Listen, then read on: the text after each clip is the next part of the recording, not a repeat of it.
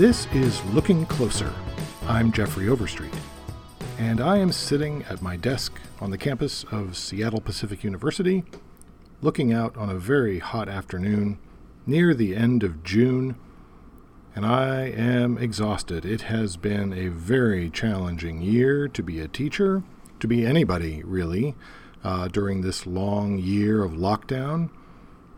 Restrictions are beginning to ease up because more and more people are getting vaccinated, and that is encouraging. The more people that are vaccinated, the safer the world becomes, and the more businesses can reopen, and more importantly, people can get back together with their loved ones and enjoy things like live music. I've taken a long break from recording episodes of Looking Closer podcasts, mostly because it's been such a demanding academic year. I have been completely consumed by the responsibilities of teaching, and I have done very little writing, but I can tell you what I have spent a lot of time doing: listening. Listening especially to music that would lift my spirits and sustain me. And I am looking forward to getting back to live music, but I am feeling particularly grateful for quite a few musicians who have recorded beautiful work, even in the midst of the same challenges that I've been facing as a writer and teacher, and given it to the world. And one of those bands that I want to highlight today is a duo, in fact, a married couple. Daniel and Lauren Gones got married in 2012 and formed the band Lowland Hum in 2013.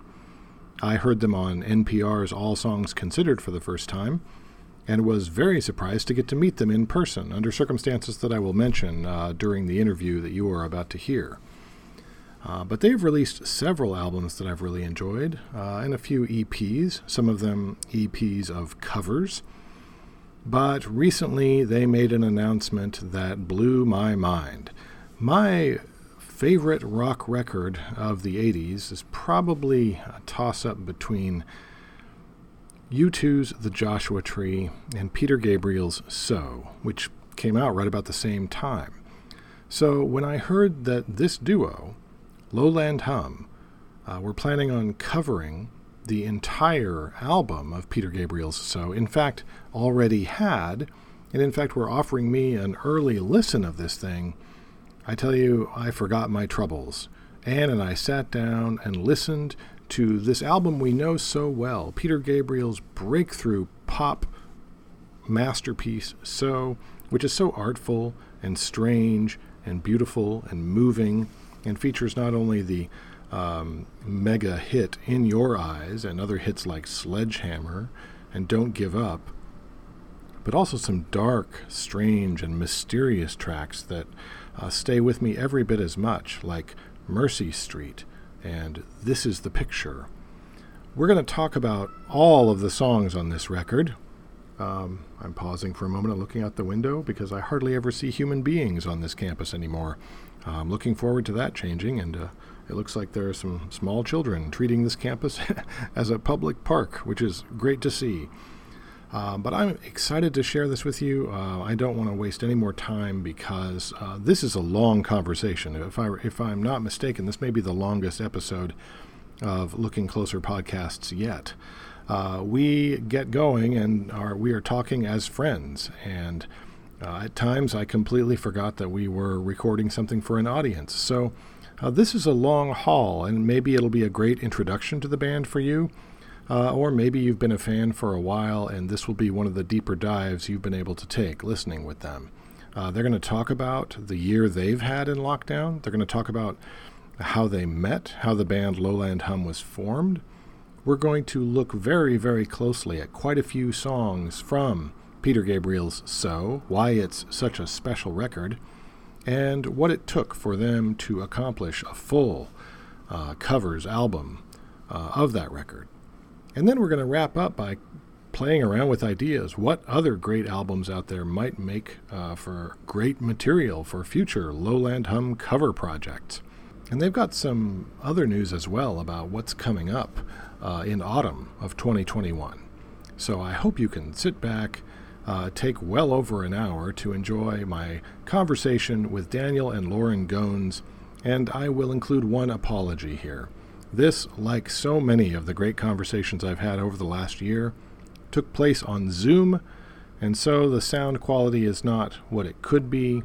I suppose I could have hired a producer to mix the tracks from their end of the conversation and mine, but I was told that would take a great deal of time, and it's already been several weeks, so I want to get this to you now.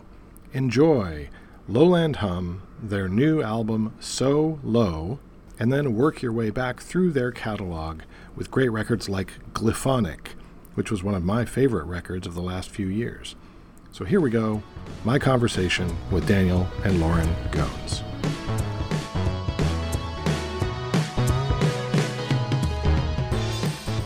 Daniel and Lauren Gones, it is a joy to see you, to see your faces, to hear your voices, and frankly, it's just been a while since we've seen each other. Yeah, it's wonderful to talk with you, and it's been fun to just reconnect a little on text. Well, we should begin by giving credit where credit is due, right? A friend of mine since way back when I was in college, Stephen Purcell. I met him while he was just sort of in the area, and he was painting, and I thought, this guy likes the arts. He reads a lot of interesting stuff. We started talking about the arts, and I remember him talking about how he'd like to run an arts and faith program someday, somewhere. And he has done that. And now he's the events director at Laity Lodge, where we met. And he listened to me ramble on and on about how I loved writing fiction and writing about the arts. And we connected on having so many favorite musicians. It was just ridiculous. So when he brings favorite musicians to Laity Lodge, as he did when I was down there with the writers group, the Chrysostom Society, I trust him completely and have discovered so many of my favorite artists that way. And when he brought you two, it was just like, are you kidding me? I was destined to be a super fan, and by the grace of God, we were destined to be friends. So yes. Just the experience of going to Laity Lodge and then meeting the group of people that was there. That was the first time we'd ever been there. For that retreat, we were kind of like super intimidated. Also, it was intimidating and exciting. When everyone was reading little excerpts of things they'd been working on, we were like, "Oh, now we have to sing our songs for these genius people." Okay, cool, and they're really good at words. Cool. Yeah, we had both cried like 5 times during the readings, and we were like, "I guess we'll still sing," but yikes. Man, but I think that happens whenever you get people together from different branches of the arts, right? I mean, I remember Lee Nash was there once, and I'd been a Sixpence None the Richer fan for so long. And so I had to go up and read like work in progress, like unpolished stuff. And she was sitting right there, and I felt I was so nervous. And then I talked to her afterwards, and she just said, "I am so nervous. I'm surrounded by all these writers." That is kind of what it felt like, but it was also so exciting because when you, as you know, writing is such solitary work that you forget that there are lots of other people all over the place doing the same solitary work, and you just feel less alone, and it makes you that even though it was just a 4 or 5 day thing, we got home and we felt so energized, and like we just felt like we were a part. We were more aware of being a part of something much larger than just us in our little studio alone, you know? Yeah. Well, what I remember most vividly, besides your concert there and the fact that you handed out little lyric books, which, boy, talk about being artists after my own heart. I treasure lyric books. I mean, I read them separately, like books of poetry, apart from the music, if the writer is a good writer. And that was such a joy. I know right where it is. I know right what shelf it's on at home. But I also remember that right away we started connecting on favorite artists. Mm-hmm. And so I just had to laugh when you told me what you were up to, because this was my very first CD. Oh wow! My gosh, in the mid '80s, one of those BMG music club things. Oh yes, I remember it well. Yes, I got suckered into that, and this was in the first delivery. So that's why I literally stood up when I read your email about what you were doing. That's amazing. That's so fun. Oh, that's so awesome. Yeah, I we inherited a record collection from some friends who moved to Europe for grad school, and that's the records we have out in the studio. And so as one of the, we inherited that. I didn't have a copy on vinyl, but they may be wanting it back. So. Yeah, I think it's a keep these safe for the next 8 years kind of thing, or 6 years, or however long it takes them. But what a treasure! Yeah, that's amazing. Your very first CD. That's glorious. Well, you want to be careful if you get the vinyl. Just fair warning. The last track, which I think is so essential, because we'll talk about this later, but the penultimate track, We Do What We're Told, is a dark, troubling song, I think. Yeah. And this is the picture which comes after that, I think sort of lets the light back in.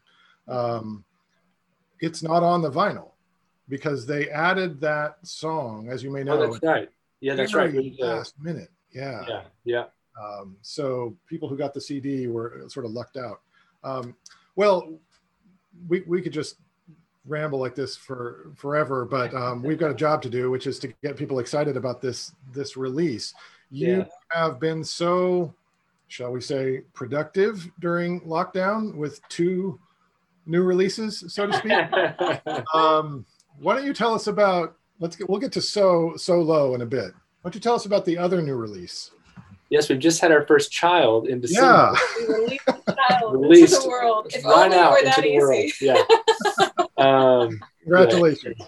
Thank you. Yeah. His name is, can I say his name? Yeah. His name is Donovan. And he's a fun little guy. Yeah, he's 5 months old, and he still really doesn't really know what he's doing yet. He's not adjusted yet, but we're getting there. Yeah. But I trust you've begun his musical education. Oh, Absolutely.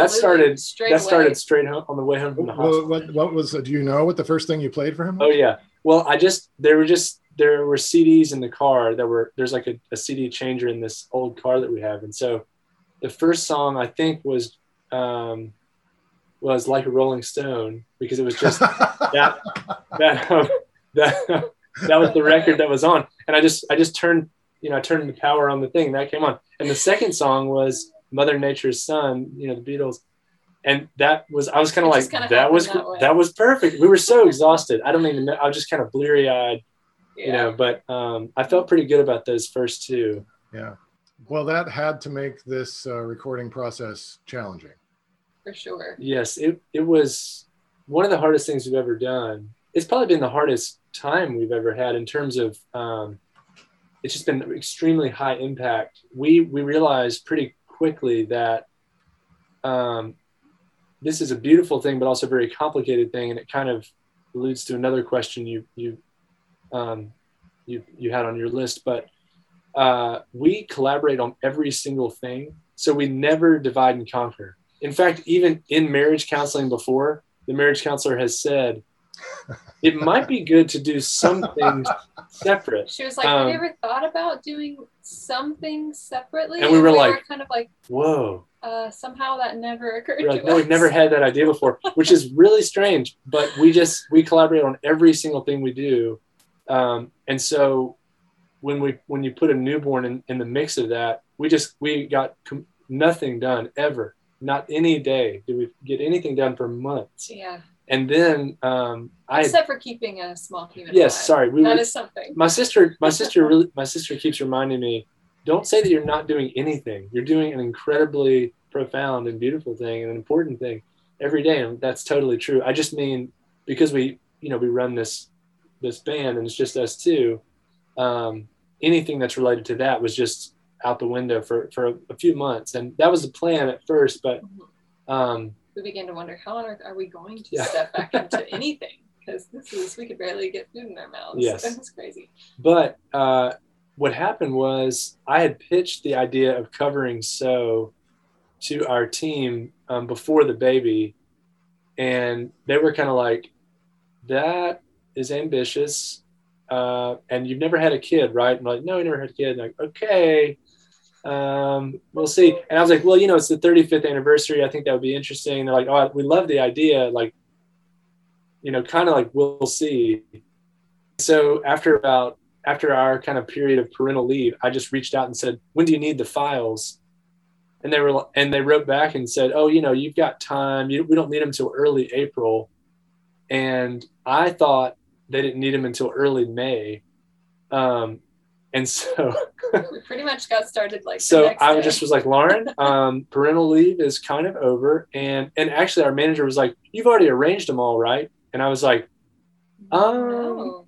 We haven't started that, but I like where your head's at. That would have been good. That would have been a great idea. But so that really kind of jump started us. And honestly, that was very helpful to have that, that cutoff time and to know, okay, now's the time. And it really focused us. Having a child has really focused us because it's brought our limitations into sharp focus, I guess. Yeah.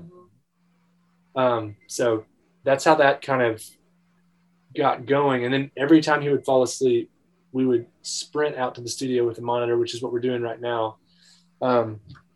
We just have this, put it here we're in the studio now, and just put that up there, and we would just kind of crank every day. We worked for, I think it was 25 or 26 days straight, with no, like, anytime he was asleep, we were recording that entire time. And Lauren's parents came up to help a couple weekends, which was sacrificial, and that's why the record exists. The only way we could have finished it, I think. Yeah.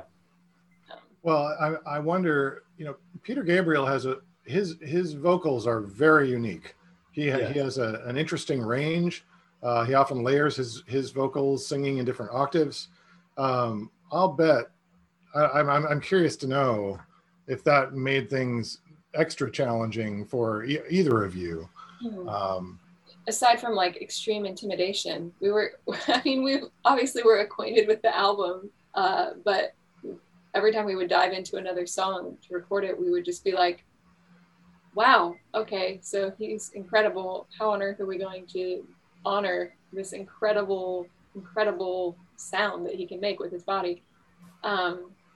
The force of his vocals is kind of unparalleled, in my opinion. I mean, other people have, as powerful of a kind of it hits as hard, but we would close listen. We took it one song at a time, and then we would kind of live in that song until we finished it. And some of them took a lot longer than others, but we would start by listening to it a few times, kind of in a totally different way than we ever had, because we were thinking, we tried to treat the songs. Which little things do we want to preserve, and then which things do we want to tweak and shift? And some of his melodies, they are so natural for his songs and the world he creates with his songs.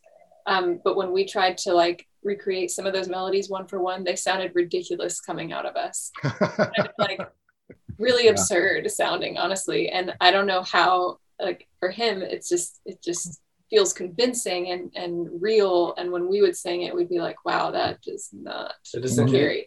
So we rewrote, kind of tweaked a lot of things. And as far as like sifting through all the layers, I'm not sure how we went about that. Well, we tend to layer a lot of vocals on our recordings as well. So we kind of naturally had ideas that might have just kind of like dovetailed nicely with the things that he was doing on some of his songs. One of our goals was to try to create a similar dynamic shape to his songs, but we tried to think about, okay, if we had written this song, if this was a Lowland Hum song, what would we do? So if we had written the chords and the melodies, what would we do? And then after we kind of, we might do this on a nylon string, and it might be like triplets or something. And then we'd be like, okay. And we would kind of get the sort of backbone of it. And once we had kind of dialed in the sort of one guitar, two vocal, or piano, two vocal, then we would listen again to Peter Gabriel's version and say, what of these melodies that are on his original, which of those seem to belong in the universe of this new direction? Yeah. And we would kind of take it like that. And also, like you said, some of the things he's able to do and pull off, it's like clothing. It's like Yeah. We couldn't pull off some of the clothing. It's like, oh, that looks like we're dressing. That looks like a costume. It doesn't look like it doesn't look like clothes we wear. Or something. So you're not going to recreate the claymation Sledgehammer video? We really tried to figure something out. Actually, we really were trying to figure out, could we reference like each of these crazy images in this video? It'd be awesome. But that's funny. But yeah, the vocal part of it was a big challenge, because I think those vocal performances are unmatched. I mean, it is unbelievable to hear him sing those songs. Yeah, the only singer I've ever heard who I think can do a good Peter Gabriel is Guy Garvey, who's the lead singer of Elbow. And so when there was a Peter Gabriel tribute album that came out, I think it was that project that actually, well, the ego on this guy, you know, he invited people to participate in a tribute album for him. And Elbow did a cover of Mercy Street. And it's uncanny because it sounds almost exactly like the original, which is sort of like, well, then why do it? But what I love about this project is that the songs really are different enough that I'm thinking about them in different ways. I really had no idea before I hit play how in the world you guys were going to sound doing Peter Gabriel stuff, but it just fits perfectly. You've altered the melodies slightly in places that I think bring different aspects of the lyrics forward. The harmonies are fantastic. The choices of which ones Lauren's up front, which ones you're singing right together, those are all, I thought, just right. So I can't wait for people to hear it who know the original as well as I do. I mean, I've been trying to sing with Peter Gabriel for 35 years in the car, but to hear just how beautifully it fits, I can't wait for them to hear the whole thing. But we're going to talk about specific tracks soon. But first, I mean, just real quick, this will be a little bit of whiplash here, but I'm remembering that some of the folks who are listening to this are probably brand new to you guys. And so they should probably hear a little bit more about the journey to this point. So if you were pitching an origin story film on Lowland Hum, how does that story go in an elevator pitch? And who plays Lauren and who plays Daniel? That's a great question. It's funny you should ask, because Daniel actually has worked up a 10-second version of our story that he often recites at our concerts. But I've never thought of who would play us in a movie. Yeah, so I want you to think about that. Shoot. Okay. I'll do the 10-second story. All right. So here it goes. I used to write songs by myself. Then I met Lauren and I was like, whoa, we should get married. And she said, okay. And so we got married. She quit her job, started singing harmony on my songs. That changed my songs. We started writing together. We became Lowland Hum, and we've been on tour and making records ever since. That's it. That 10 seconds, perfect. Yeah, that's fantastic. We can elaborate if you'd like. Yeah, basically, I was in a band in Nashville for about.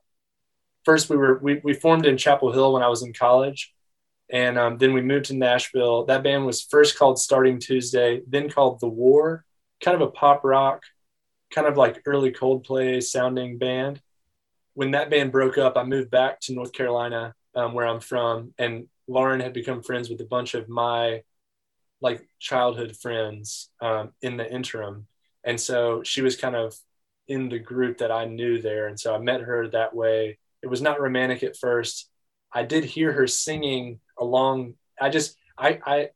I went to a party I wasn't invited to. It happened to be Lauren's going away party. Okay, now I'm seeing the movie start to. Yes, yeah, I know. I'm trying to. This is a little more sad.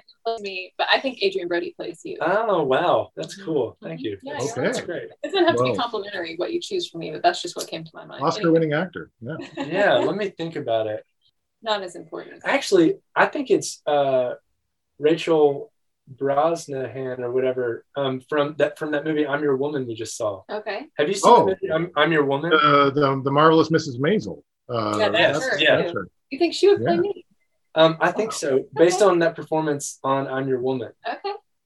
Yeah. Wow, fantastic.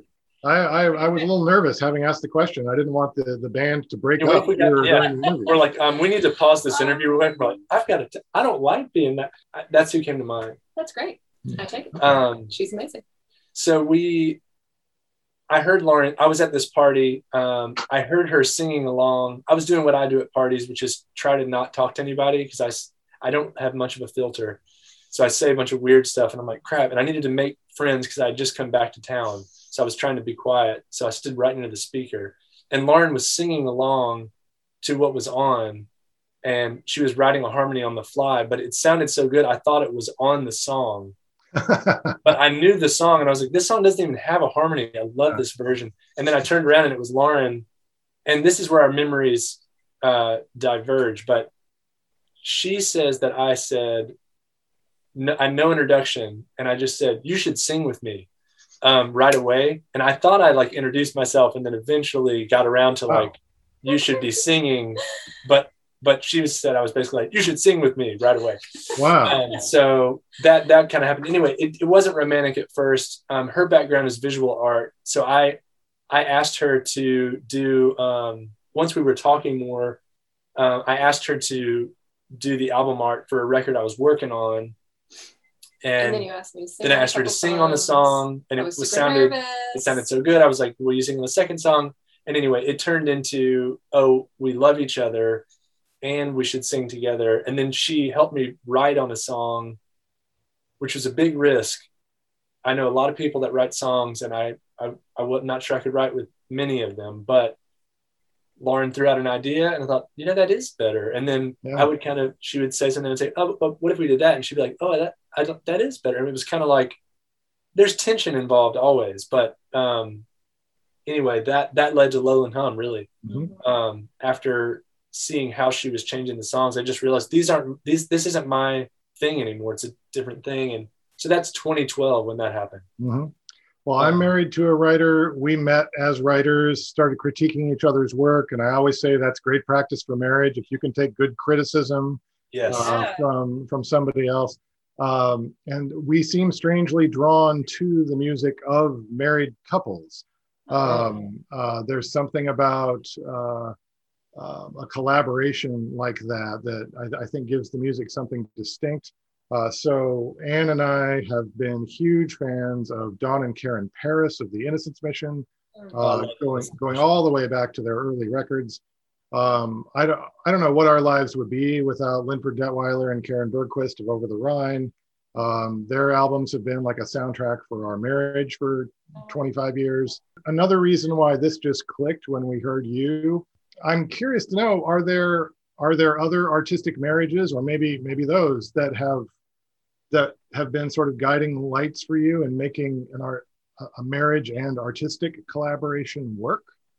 We really love Innocence Mission. Yeah, but even that's more like in the past 6 years or so, 7 years or so that we discovered them. So I honestly don't know. There are David and Sharon Covington they're a couple, and they sang together, still do, but they were kind of like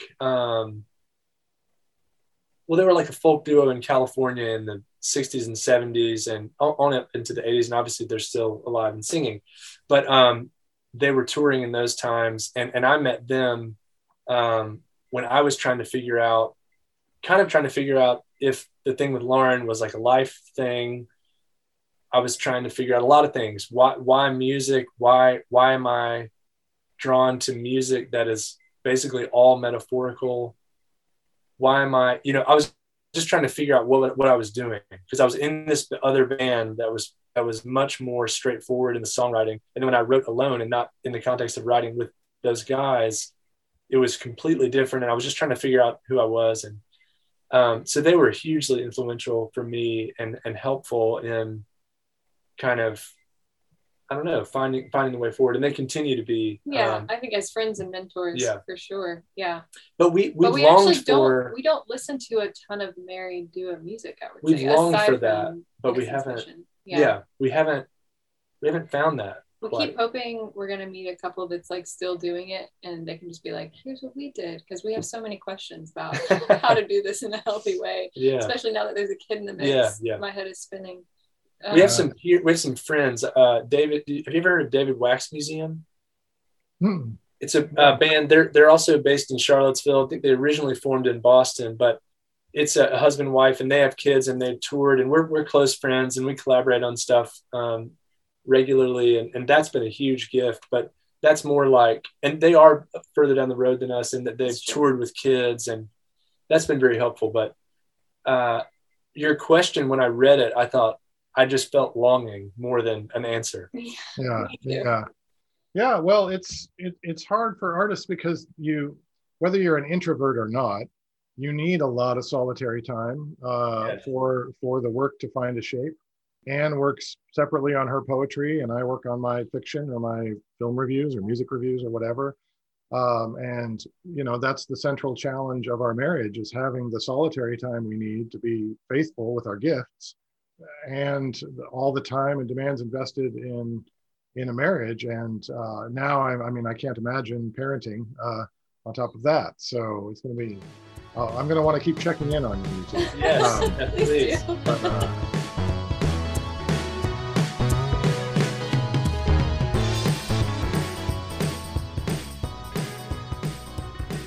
So let's talk about So Low.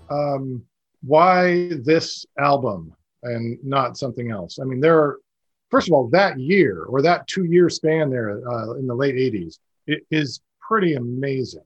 Yes. With the Joshua Tree and well, for me, the Leslie Phillips album, The Turning, which was a monumental album in Christian music and started her producer-artist relationship with T-Bone Burnett. There was so much going on there that people point back to as sort of a golden age now. Mm-hmm. But tell me about your relationship with this album. We've heard a little bit already. Mm-hmm. For me, I think this album is kind of almost unbelievably balanced in that it's very, very vulnerable, but funny, but profound. And then it's very serious musically, but there's even kind of like things that make you laugh, like kind of nerdy, funny things musically as well. Then there's also the kind of immersive nature of the whole album. You feel like you're kind of in a dream sequence where someone is very astutely processing a whole lifetime of experience or something. Like in Red Rain, you feel like you're waking up, but it's like a dream within a dream. Yeah. And you're like intuiting all these conflicts, and someone's giving up kind of, and they're not giving up. And then there's so much tension, and then there's all this catharsis, and even in the sound of his voice, both of those things exist a ton. Totally. There's catharsis and this tension and passion. And then, I don't know, like even in your eyes, it's a love song, and it's attributing so much to a relationship that it's like a cosmic thing. And so that there's so much stuff interacting on the record. A lot of it seems like it's shrouded in mist, and like you're in the middle of a lake. I mean, there's mentions of the lake, of course, but it's also, or of water, but yeah, it's like it sounds like you're underwater. You're in a cloud. You're also in a jungle, and it's a party. It's there's absurdity, there's chaos. It just, to me, feels like someone operating at a level that, mm-hmm. To me, some of the greatest records of all time compromise none on innovation, art, challenging the listener, and also compromise none on inviting the listener in, giving them enough of an opening to go as deep as they want to go. So you could put this on in the background, which I've done, and it's incredibly enjoyable, and the melodies are unbelievable, and you'll remember them forever. Or you can study every second of the album, and there's always more for you. And I think it's like a great meal or a great conversation. At the end of it, you feel like, I wish there was more of every single thing. I wish there was more of every flavor. I wish there was more of I wish we could have talked more about everything that was said.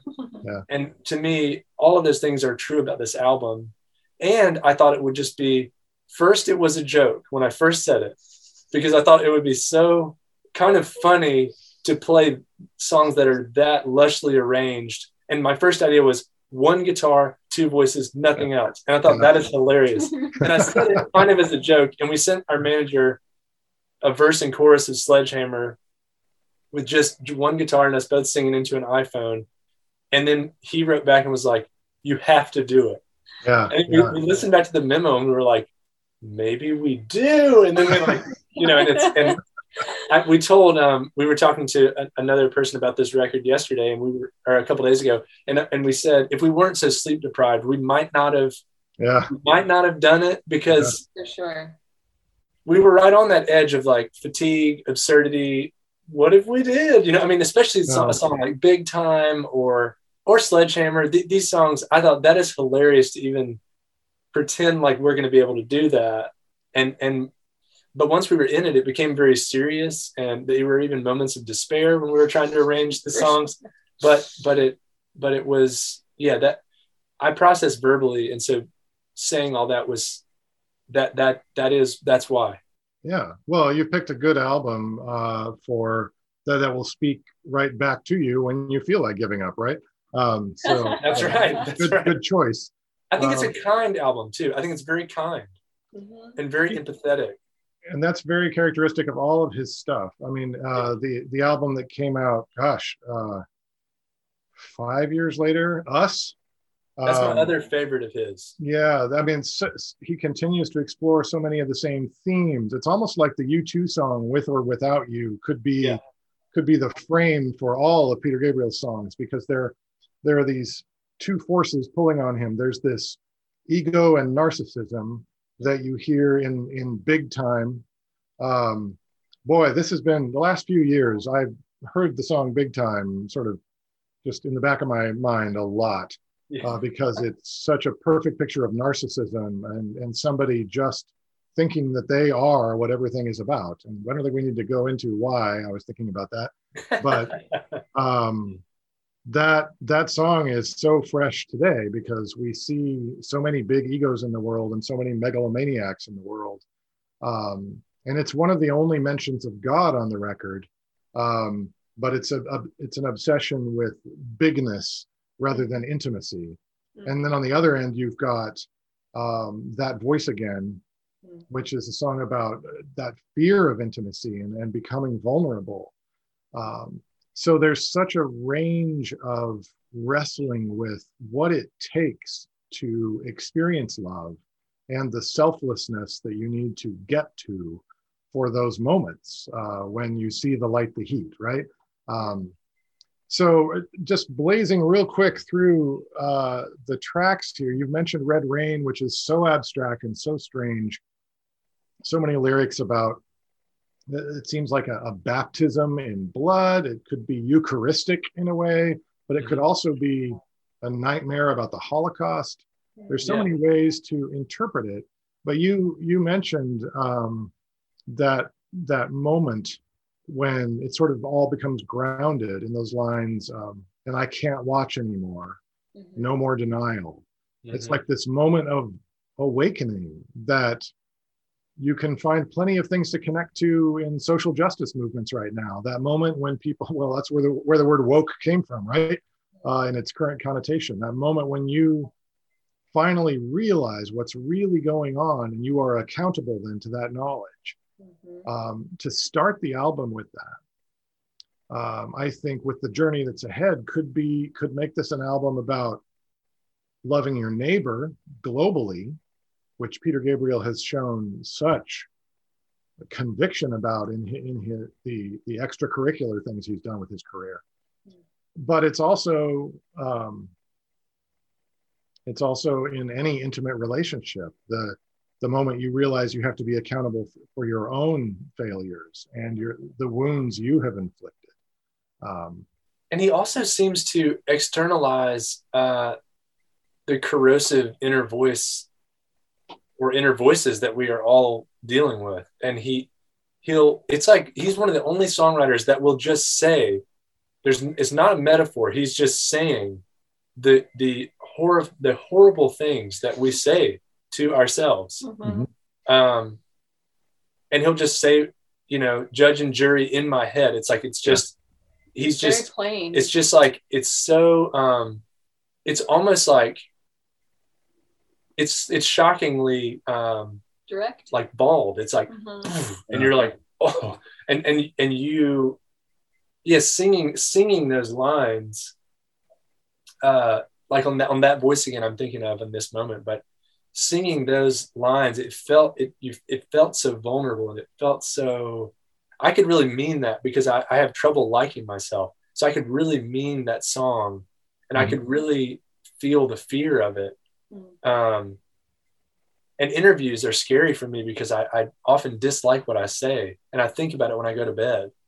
And so I think he seems to be somebody who is speaking from, it's like he's talking about, he's able to write that way because he seems to have processed a great deal of what is surfaced in his relationships unhealthily, and how he has maybe found some healing in relationships with other people, and even in friendships. It's like, Don't Give Up to Me is really a friendship song. And it's a song, I'm talking the whole time, I'm sorry. I'll leave some space. I'm just thinking we should talk about each song. Yeah. I'll call it. Well, I'm realizing how hard it is to do that with this album, because they're all so interconnected. Yes. Yeah, kind of like when we started out, we're like, well, let's try covering one, and then we're like, oh, you can't. Well, how do we pick one? And then, because they do all feel so interconnected. And then we did a couple, and we're like, well, should we just leave it at that, like a trio of songs? And we're like, no, because now this one's calling out to the other one, and we've got to. They are so a family of songs and totally their own universe. It's hard to talk about one without talking about others. So, well, the next one on the album is Sledgehammer, but I feel like that's thematic whiplash here, because we've just gone from that abstract nightmare to a kind of comedy version of the Song of Songs, right? Yeah, it's like a torch song for people that like absurd comedies. Yeah, right.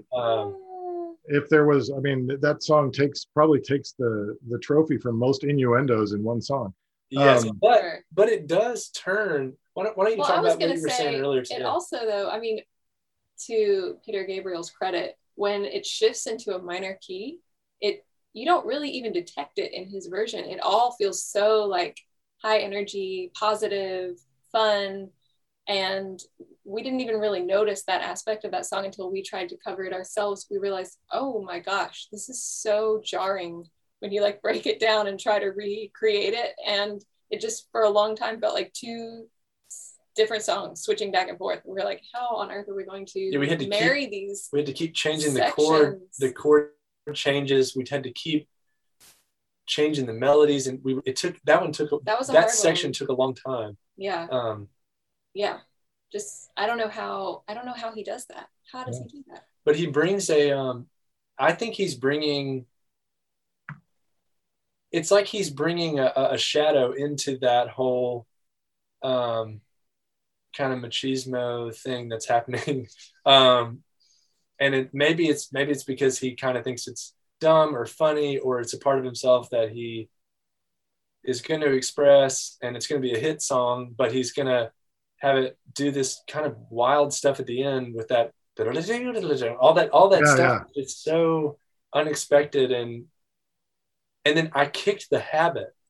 Right. Or this is the new stuff. Yeah. There's suggestions that it can be read as merely erotic, not to demean erotic poetry, but there's also a grand tradition of erotic poetry that's about the poet singing to the muse. And this is the new stuff. I mean, when Sledgehammer hit the radio, people knew who Peter Gabriel was. He was that guy from Genesis who does all this really dark art rock. But this was a hit, and this was sexy in a silly way. And so he's just sort of like, he's making a fool of himself, and he knows it. So it also felt like a musical turn for him, that pop was not below him. Mm-hmm. He was sort of asserting that. Mm-hmm. So it's remarkable. That would seem to me to be the song that would be the hardest for you guys to fit into your sort of sonic palette. So I was so shocked at how different the song sounds and how much more intimate it sounds, really. I love it. Thank you. That one and Big Time were probably the two hardest for us. But you know what's weird? The beginning of Sledgehammer was the easiest. Yeah. Because it just came right out. I was like, I really was joking. Maybe around. because we were joking. And I was not taking myself seriously. And I was just singing it to Lauren, like, we could do it. I was like, I'm just singing it. And then she started singing a harmony. I was like, this is kind of cool. And then once we got into the song, it did get we hit a wall. It got tricky. Really fast. About halfway through, but yeah. And then you go into this song, which has its origins in Depression era photography, images of communities just wrecked economically, and this dialogue between Peter Gabriel and Kate Bush, two, unbelievable voices. Although I guess it was originally supposed to be Dolly Parton.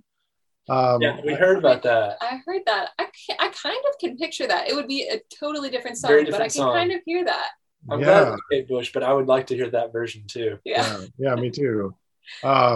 Kate Bush is one of my wife's favorite artists. We play a lot of her at the house. Incredible. And she, like Peter Gabriel, likes to do a blockbuster production. But this song is for when they meet, it's not like that. It's so hushed. And so this feels like it's right in your wheelhouse, really. But we need this song now. I'm thinking, what a great time to release this for people who are feeling so much fatigue for so many reasons. And it's easy to feel hopeless about a lot of things right now. So this song, I think, is very, very timely. Did it have a specific reading for you? Well, for me, it was the first song that really drew me to the album, mainly because of, you were talking about kind of the baldness of some of the lyrics in, what song was that? That Voice Again. Yes, yeah. But this one to me is that. Just it's shockingly loving. It's kind of the way I wish we all felt like we could talk to one another. It's so plain. Like, don't give up. You still have friends. It's so beautiful. It's so touching. It's kind of like, I'm kind of like, can anyone speak that straightforwardly to another person? It is so beautiful and shocking in its directness. And it's really Peter Gabriel, so people took it seriously. So it wasn't like people were like, oh, you just can't, like, you can't write something more complex. It's like, no, this is simplicity on the way far side of complexity. This is a weird guy, and he's saying that on purpose. He knows what he's saying, and that's what he's saying. Yeah. So this one was one I was really, really excited to work on for that reason. It just, I think it takes courage to speak that directly to someone you love when they're in pain and when they're really, really low. I don't know, there's a real boldness to it that I love. Sometimes if I'm trying to encourage somebody, sometimes I feel like an idiot because I hear myself saying the same simple things over and over and over again, and I'm just like, this isn't working. But then I think of a song like this, or a song like REM's Everybody Hurts, and I think about the liturgical power of repetition, right? The just the constant reassuring, those little daily rituals between, a married couple or between a mother and a child, the lasting influence of that. And I've read about how this song has saved people from suicide. That doesn't really surprise me. No, I kind of thought of suicide like in the first couple listens to this song. And I think some of the phrases in the verse are some of the most distilled, like, articulations of desperation that I've ever heard. No one wants you when you lose. Yeah. It's just like that. That's like that's a couple paragraphs there. I mean, it's some powerful stuff. And so I think we early on thought it would be really interesting to switch the genders on this one. Mm-hmm. In terms of vocal performance. Right. Yeah, I that one. But because we're not Peter Gabriel, we were concerned that it wouldn't be able to land. And so we tried a bunch of different ways of playing the guitar part, and that was a harder one too, because it was kind of scary for that reason. Because it's so direct that we thought there's a chance we could accidentally like push this over into a territory that disrespects it and makes it feel more sentimental, and I would be heartbroken if that was the case. So we scrapped a bunch of different beginnings of it because we thought it's getting it's sweet in a way that's not cutting. Yeah, when Peter Gabriel and Kate Bush do it, it's like it cutting. has edge. Yeah, but when a married duo that love one another and people already place that kind of like lovey-dovey like we try to filter avoid that over what we like do, no matter what we do. We felt a little nervous. So that voice again is one of probably the most underrated songs on Peter Gabriel's record. And I think it stands out as a real highlight on this one. And coming after Don't Give Up, it makes a lot of sense then for someone who has been reassured to find themselves in a place where they feel the courage to really speak, like you were saying earlier, Daniel, those things you hear in your head, those lies that those voices in your head tell you over and over again. I feel like we kind of touched on that song earlier, but it goes even darker, doesn't it? Because then you get to Mercy Street.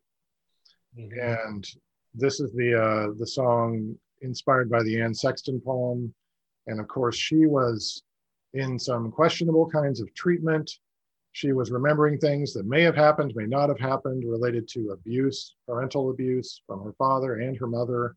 It wasn't long after her book, The Awful Rowing Toward God, came out that she committed suicide. I'm learning you're not supposed to say committed suicide. I don't know if you've heard this. Oh, no. Someone the other day said, break the habit of calling it committed suicide, because the word committed for most people is associated with crimes.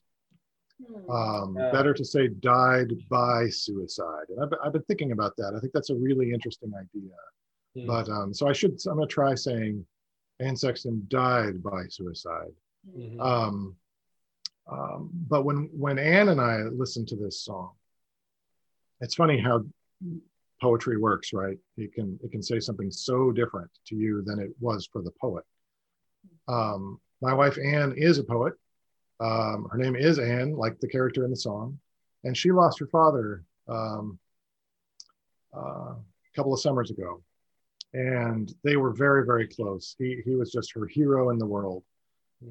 And so hearing this song again just this last week as you sang it, boy, did it bring us together, and we were just grieving again. It helped us, I think, move another step through grief as Anne is thinking about being out on the boat with her father, so to speak, and dreaming of being in his arms again. This song came as a real gift to us, even though the lyrics originally are describing a much darker circumstance. I don't know how it plays for you. Well, thank you for sharing that and shared that with us before. And we just were so honored by your willingness to share what that meant to you both. It is it's just really humbling that song could be helpful to you all. And this was done in such isolation, and we've been in such isolation as most of us have for a long time, that getting direct feedback, actually in video form, we could see your face speaking to us. We were kind of like, whoa. I mean, we made this, we felt proud of what we made in a way, but it was also like, we have no idea how people who love the record, we love the record a lot, but other people love the record and they have their own relationship with the record. How will this honor the original record? Will it be a positive thing? Will people be like, how dare they blow up this record that I like, whatever, we just had no idea. Just hang around on Twitter. You'll find somebody if that's what yeah. I know. I mean, we already don't read comments on our videos anymore, but I think it was very helpful for us to receive that feedback. And this song, I would say we've mentioned a few that have been hard. Obviously they all were a challenge, but this was another one where we felt like we were kind of walking a tightrope, because the original recording is incredibly, it's one of the most immersive moments on the record for me. When I'm listening to the record, when that song is on, it's kind of like I fall into it and I'm way down in it. And the images are so evocative, and it's like they're appearing in my mind. This one's very visual for me. It's like almost so visual that I'm not sure I pieced together a narrative of any kind. I kind of was just stuck in the images as I was performing it for the record. I could see them so clearly in my mind. It almost played like a movie in my mind, like a silent film, I feel like. Yeah, it's like the drawer sliding. It's so specific. And I think for me, hearing Lauren's vocal performance, I'm sitting in here and I'm listening on headphones while she's singing it. Right here is the vocal booth beside me. And where Lauren's sitting is where I would be recording. So I was sitting here, I'm listening to her in there, and I can take one ear off and hear the actual sound of her voice, in the building. And once I heard it, I really thought, this should have no other voices on it. It's just one voice, which I definitely did not think that going into it, because there are all these really cool harmonies, and I really like the harmonies a lot. And so I was like, and we're kind of a harmony band, so I was like, we're gonna really we're gonna do that harmony, but it just was, it needed to be kind of like a piano ballad in a way, with just it's like a solo, it's like an individual's journey. And we get to witness that, through the performance of the song. And anyway, I think Lauren's performance in that is amazing. I have nothing to do with that. I do too. It's a very sacred song for us, and you sing it so beautifully. Thank you for that. I'm realizing that depending on which edition of the album you have, we may have skipped. You may be thinking we skipped the most popular song on the record. If you had the original CD or vinyl, In Your Eyes, I think comes before. It comes before Mercy Street. In some editions of the record, they actually made it the last song, so that it would be sort of the big finale of everything. And I can understand sort of cinematically why they might have done that. But to me, that song is the heart of the record. And I always kind of resented that it was made famous by John Cusack holding up a boombox outside of a girl's house. Because I'm like, that's like the baseline reading of the song. The song is doing so much more than that. I mean, I used to sing that song. I remember singing that song in high school when my heart got broken badly for the first time, and it was a prayer. This was me lying on my bedroom floor, looking up and talking to God, trying to remember that was the impression that mattered, was what God thought of me in this moment, not what this girl over here did. So I actually got angry about that movie. That makes sense to me. I should be careful. A friend of mine just got John Cusack with the boombox actually tattooed on his arm. So. Wow. You're going to get an angry text. That song, that I think that one. In Your Eyes, in case you're wondering which song we're talking about. Yes. In Your Eyes is such a special song. And I think I mentioned this, and I kind of misquoted the lyrics on it, on All Songs Considered, but you weren't saying that you were. I know, but I just kind of forgot that. Anyway, the lyric, when I want to run away, I drive off in my car. To me, it's kind of like, it's profoundly sad, and it's like but it's totally universal. So relatable. I think arranging the song where it's really just a guitar and a few vocals for much of it, was really unlocked the distilled nature of the lyrics on that song. It's really, really incredible. And also the lyrics in the chorus are so unusual. The images are so, they're so vast, but the arrangement and the melody is so great that it feels so natural. You don't even notice that he's mentioning that he's saying he sees sacred spaces and the resolution of all the fruitless searches. Yeah. it's such a beautiful thing to say. We kept saying, like, I can't believe this is like just a popular love song, like that so many people. Well, yeah, it puts a lot of pressure on whoever it's being sung to, doesn't it? Yeah. I thought that too. I was like, in what eye did you see that? I mean, I'm sure it has been sung in weddings, probably from one to the other, and I would have had to bolt for the door. Yeah, I have been to weddings where it was the first dance. Yeah. Wow. But it is a beautiful. Maybe it's an aspirational thing. Maybe it's a. Well, this is what my dad. Impossible to not read much more into it than that. But. Yeah, I mean, what my dad said at our wedding is, my dad's a pastor, and what he said at our wedding was, "Somebody better than you lives in you, so you can say all this stuff we're saying." Wow. And that's how my dad thinks about faith, and that's how he thinks about connection to God and the vows. And the vows. He said, he was like, "This is."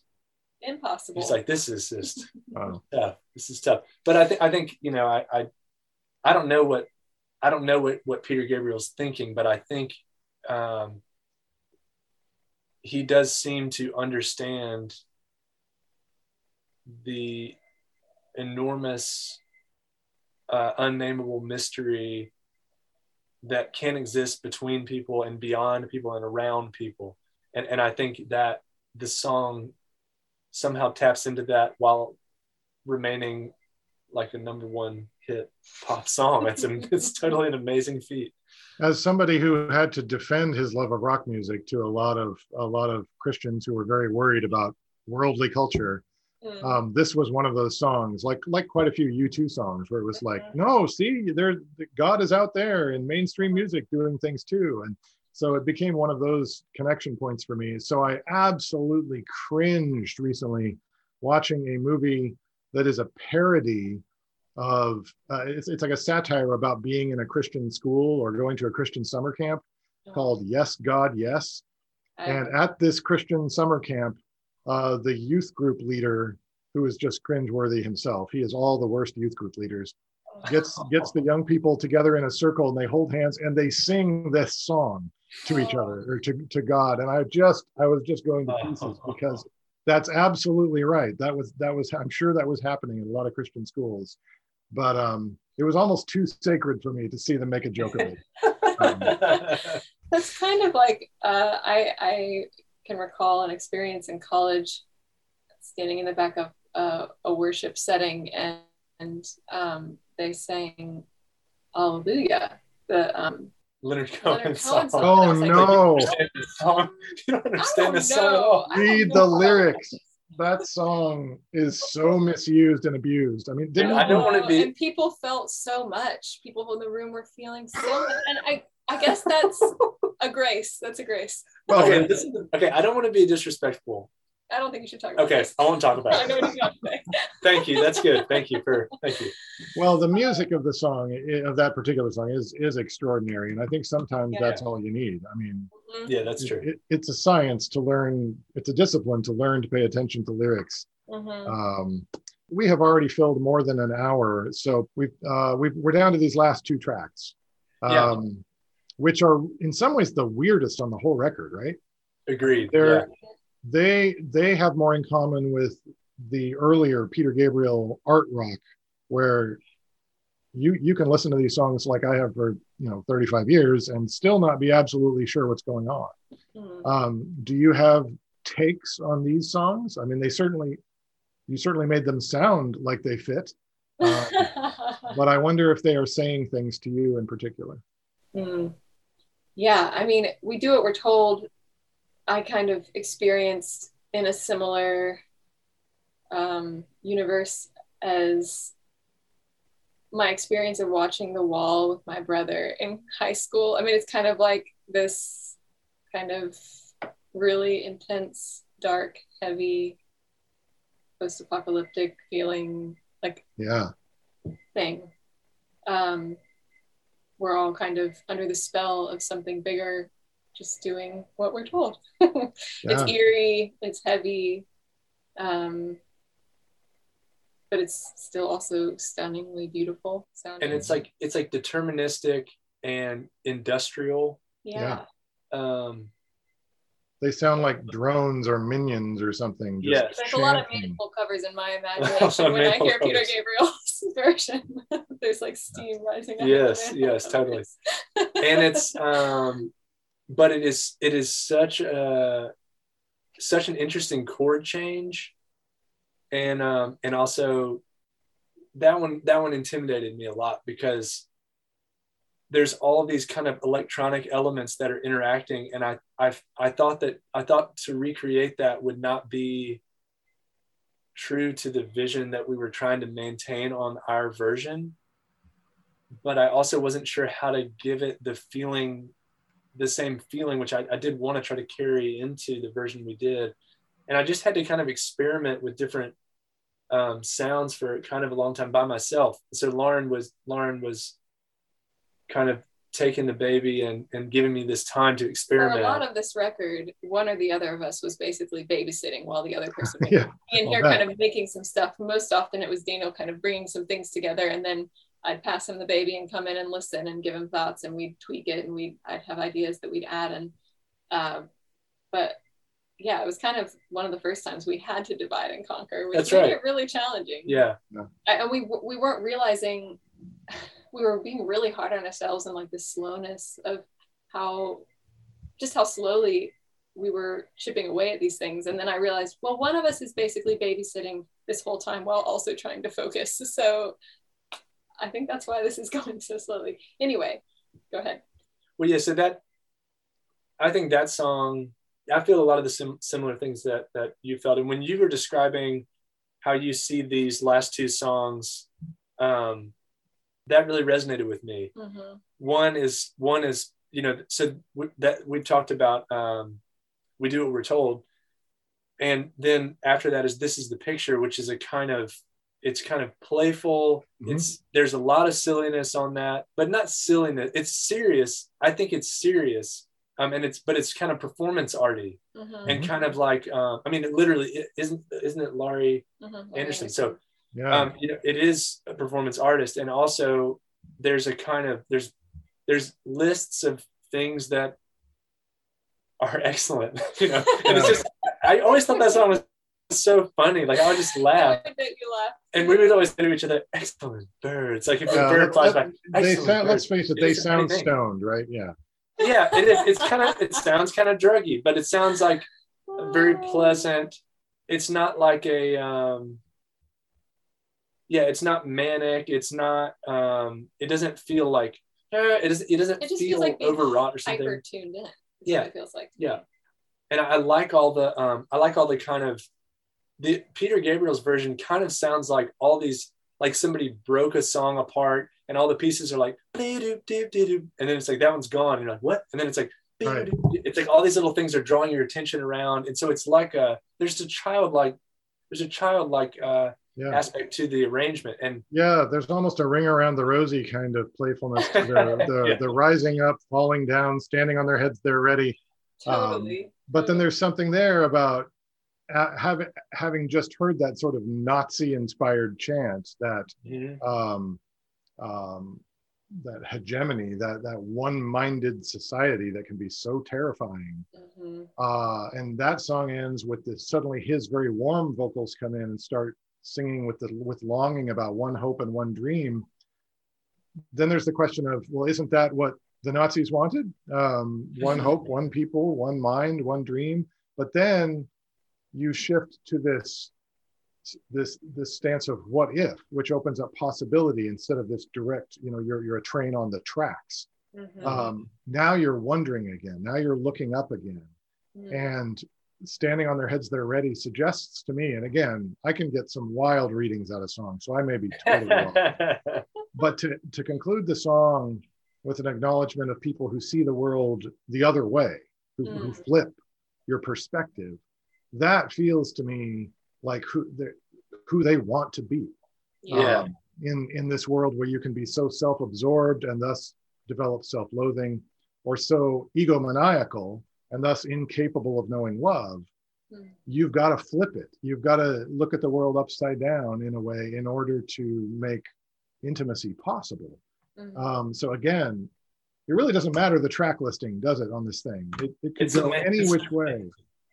You know, I had a friend, one of my favorite people in college, who became a friend of both of ours after. He used to climb up on our refrigerator in our kitchen. Was he a cat? He was a human being, and he would get up there and he would stand, like we would all be hanging out and talking, and he would keep hanging out and talking, but he would just get up on the fridge, and we had really high ceilings in this kitchen, and he would stand there and just look down at us and talk to us from up there. And he just was like, he would never explain himself. He was a very mysterious guy, but he kind of said to me, I need a different perspective, basically. But he would never say something that clear. It would be like some amazing kind of obtuse thing or something. But he really had a sense of wonder that was unnerving almost and off-putting, because he was just always he was so curious, and he was always paying such close attention. And I kind of think of him, William, in relation to this song. I don't know if she would remember this. This was many, many years ago, but I remember Sam Phillips saying that she puts her shoes on the wrong feet when she writes songs. No way. You know, that sounds like something that maybe she did for a while. I doubt that that's like, no. But still, I learned the lesson. I learned what I needed to know, and I don't want to do that anymore. Right. Yeah. And then I developed back problems. But I've never forgotten that. You know, it's always like, okay, what can I do a little differently to get something creative out of myself today? Yeah. Great. Oh. Well, what a journey the record takes you on, has taken you on, is going to take everybody on. You know, I mean, I love your songwriting, so I corrected myself quickly when I heard myself thinking, boy, they could just do covers albums for the rest of their careers, and I'd be eager to hear what happens. But I want to hear more of your lyrics. I'm curious, though, you know, if this has inspired you, are you now sort of thinking like, you know, I love this record too. I'd love to try everything on this record. We've been talking that way. Toying with that idea a little bit, like, oh, what other records might we want to do this with? I don't know if we've landed on any that we felt so like certain about. I mean, there are a couple that I've thrown out. I usually have a lot of ideas, and usually a small percentage of those ideas are actually good ideas. And Lauren is part of how I figure out which ones were not the good ideas. But here are a few that I've thrown out. These have all been shot down. I threw out Rhythm of the Saints. Paul Simon. My gosh, my favorite Paul Simon album. I love that album. I think I like it better than Graceland. Yeah. I think I always tell people that. I love them both, but I really love. I think this is the conversation we had. I think we talked about those two records when we first met. Yeah. I think you're right, because I'm remembering some of the things we were saying, I think. But I threw that one out. Oh, it's so good. You kind of responded well to this one. I did say, like, what about something like Built to Spill, or like a Weezer record, or like something like totally different. Something that would be like. I think a key element has to be that it doesn't sound anything like our music. You know, they might be giants. Yeah. How about Flood? That would be. Yeah. Oh, that would be interesting. that'd be a serious challenge. Some of it is because, or like I was throwing out stuff that was slightly too close to our our palette or something. Oh yeah, like I was like the Townes Van Zandt self-titled record. And I just said what we would do with that wouldn't be different enough. All right, I'm gonna cue that up when we're done here, because it is not familiar enough. Oh, it is really an amazing record. I would love to keep thinking of more and more because I love music so much. Mhm. It would be fun to do Ram. Ooh, That would be really fun. that would be Paul fun. McCartney Ram. That'd be fun. Mm, Also, probably not a good idea. Probably not. Well, you want to get angry mail, just touch anything within 10 miles of the Beatles. Yeah. Yeah, I know. We Yes. covered one Beatles song, and I brought up another Beatles record. Sgt. Pepper's would be the most ridiculous thing to try ever. Or like, what if we tried Pet Sounds? It's like, okay. or What's Going On? You know. Oh, Now I'm thinking of the worst things to try. But because they're so good. yeah, Yeah, Kendrick Lamar to Pimp a Butterfly. You know, Yes, I mean, exactly. There I we can go. totally There we see go. that being right there. For you. Discussion over. Yeah, that would be a very, very bad idea. Yeah.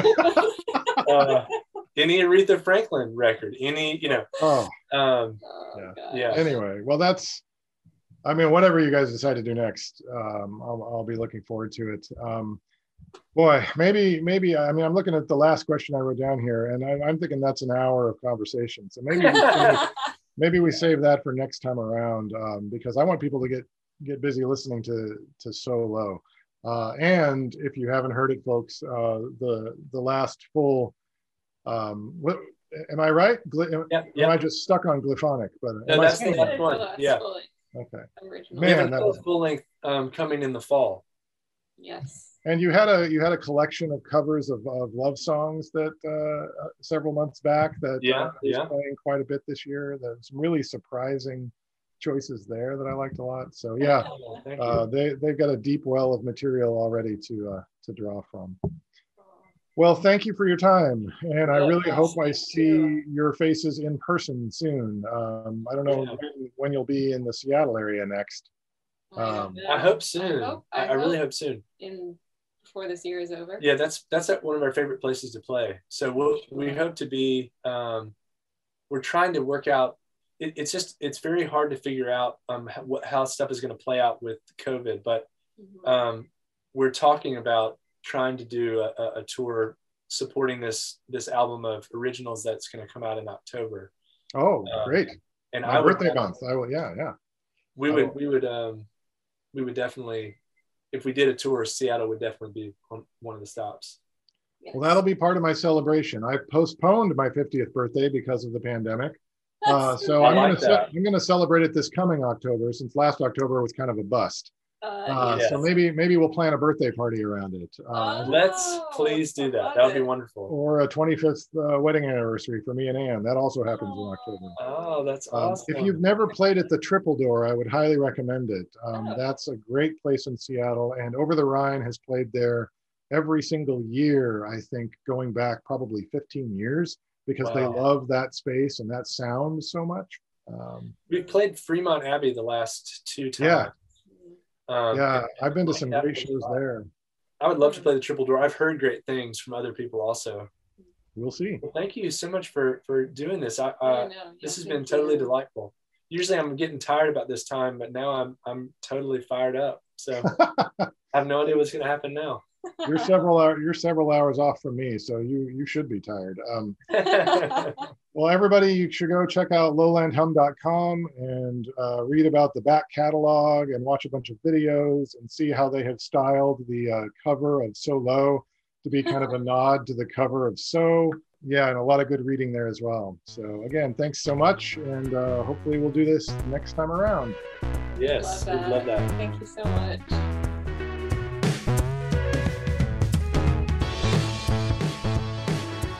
You've been listening to a Master Shot episode of Looking Closer with Jeffrey Overstreet. You can find more than 2 decades worth of writing on the arts, especially movies, at lookingcloser.org. You can follow me at facebook.com/lookingcloser. I'm on Twitter as Overstweet. Yes, you heard that right. Overstweet. Both the writing at lookingcloser.org and these recordings are made possible by those readers and listeners generous enough to respond with donations, and I love sharing exclusives with them in our private Facebook group. To learn how you can support Looking Closer, email overstreetlookingcloser@gmail.com. That's overstreetlookingcloser@gmail.com. You can also dig deeper by picking up a copy of my memoir of dangerous moviegoing, a book called Through a Screen Darkly, or explore my adventures in storytelling by reading the novel Aurelia's Colors and its 3 sequels, all published by Waterbrook Multnomah Press. Original music for this episode comes from my lifelong friend Todd Fatal, who makes up half of the band Agents of Future. Look them up at agentsoffuture.bandcamp.com. If you have questions about what you've heard, email overstreetlookingcloser@gmail.com. Until next time, this is Jeffrey Overstreet reminding you to look closer and let's talk about it.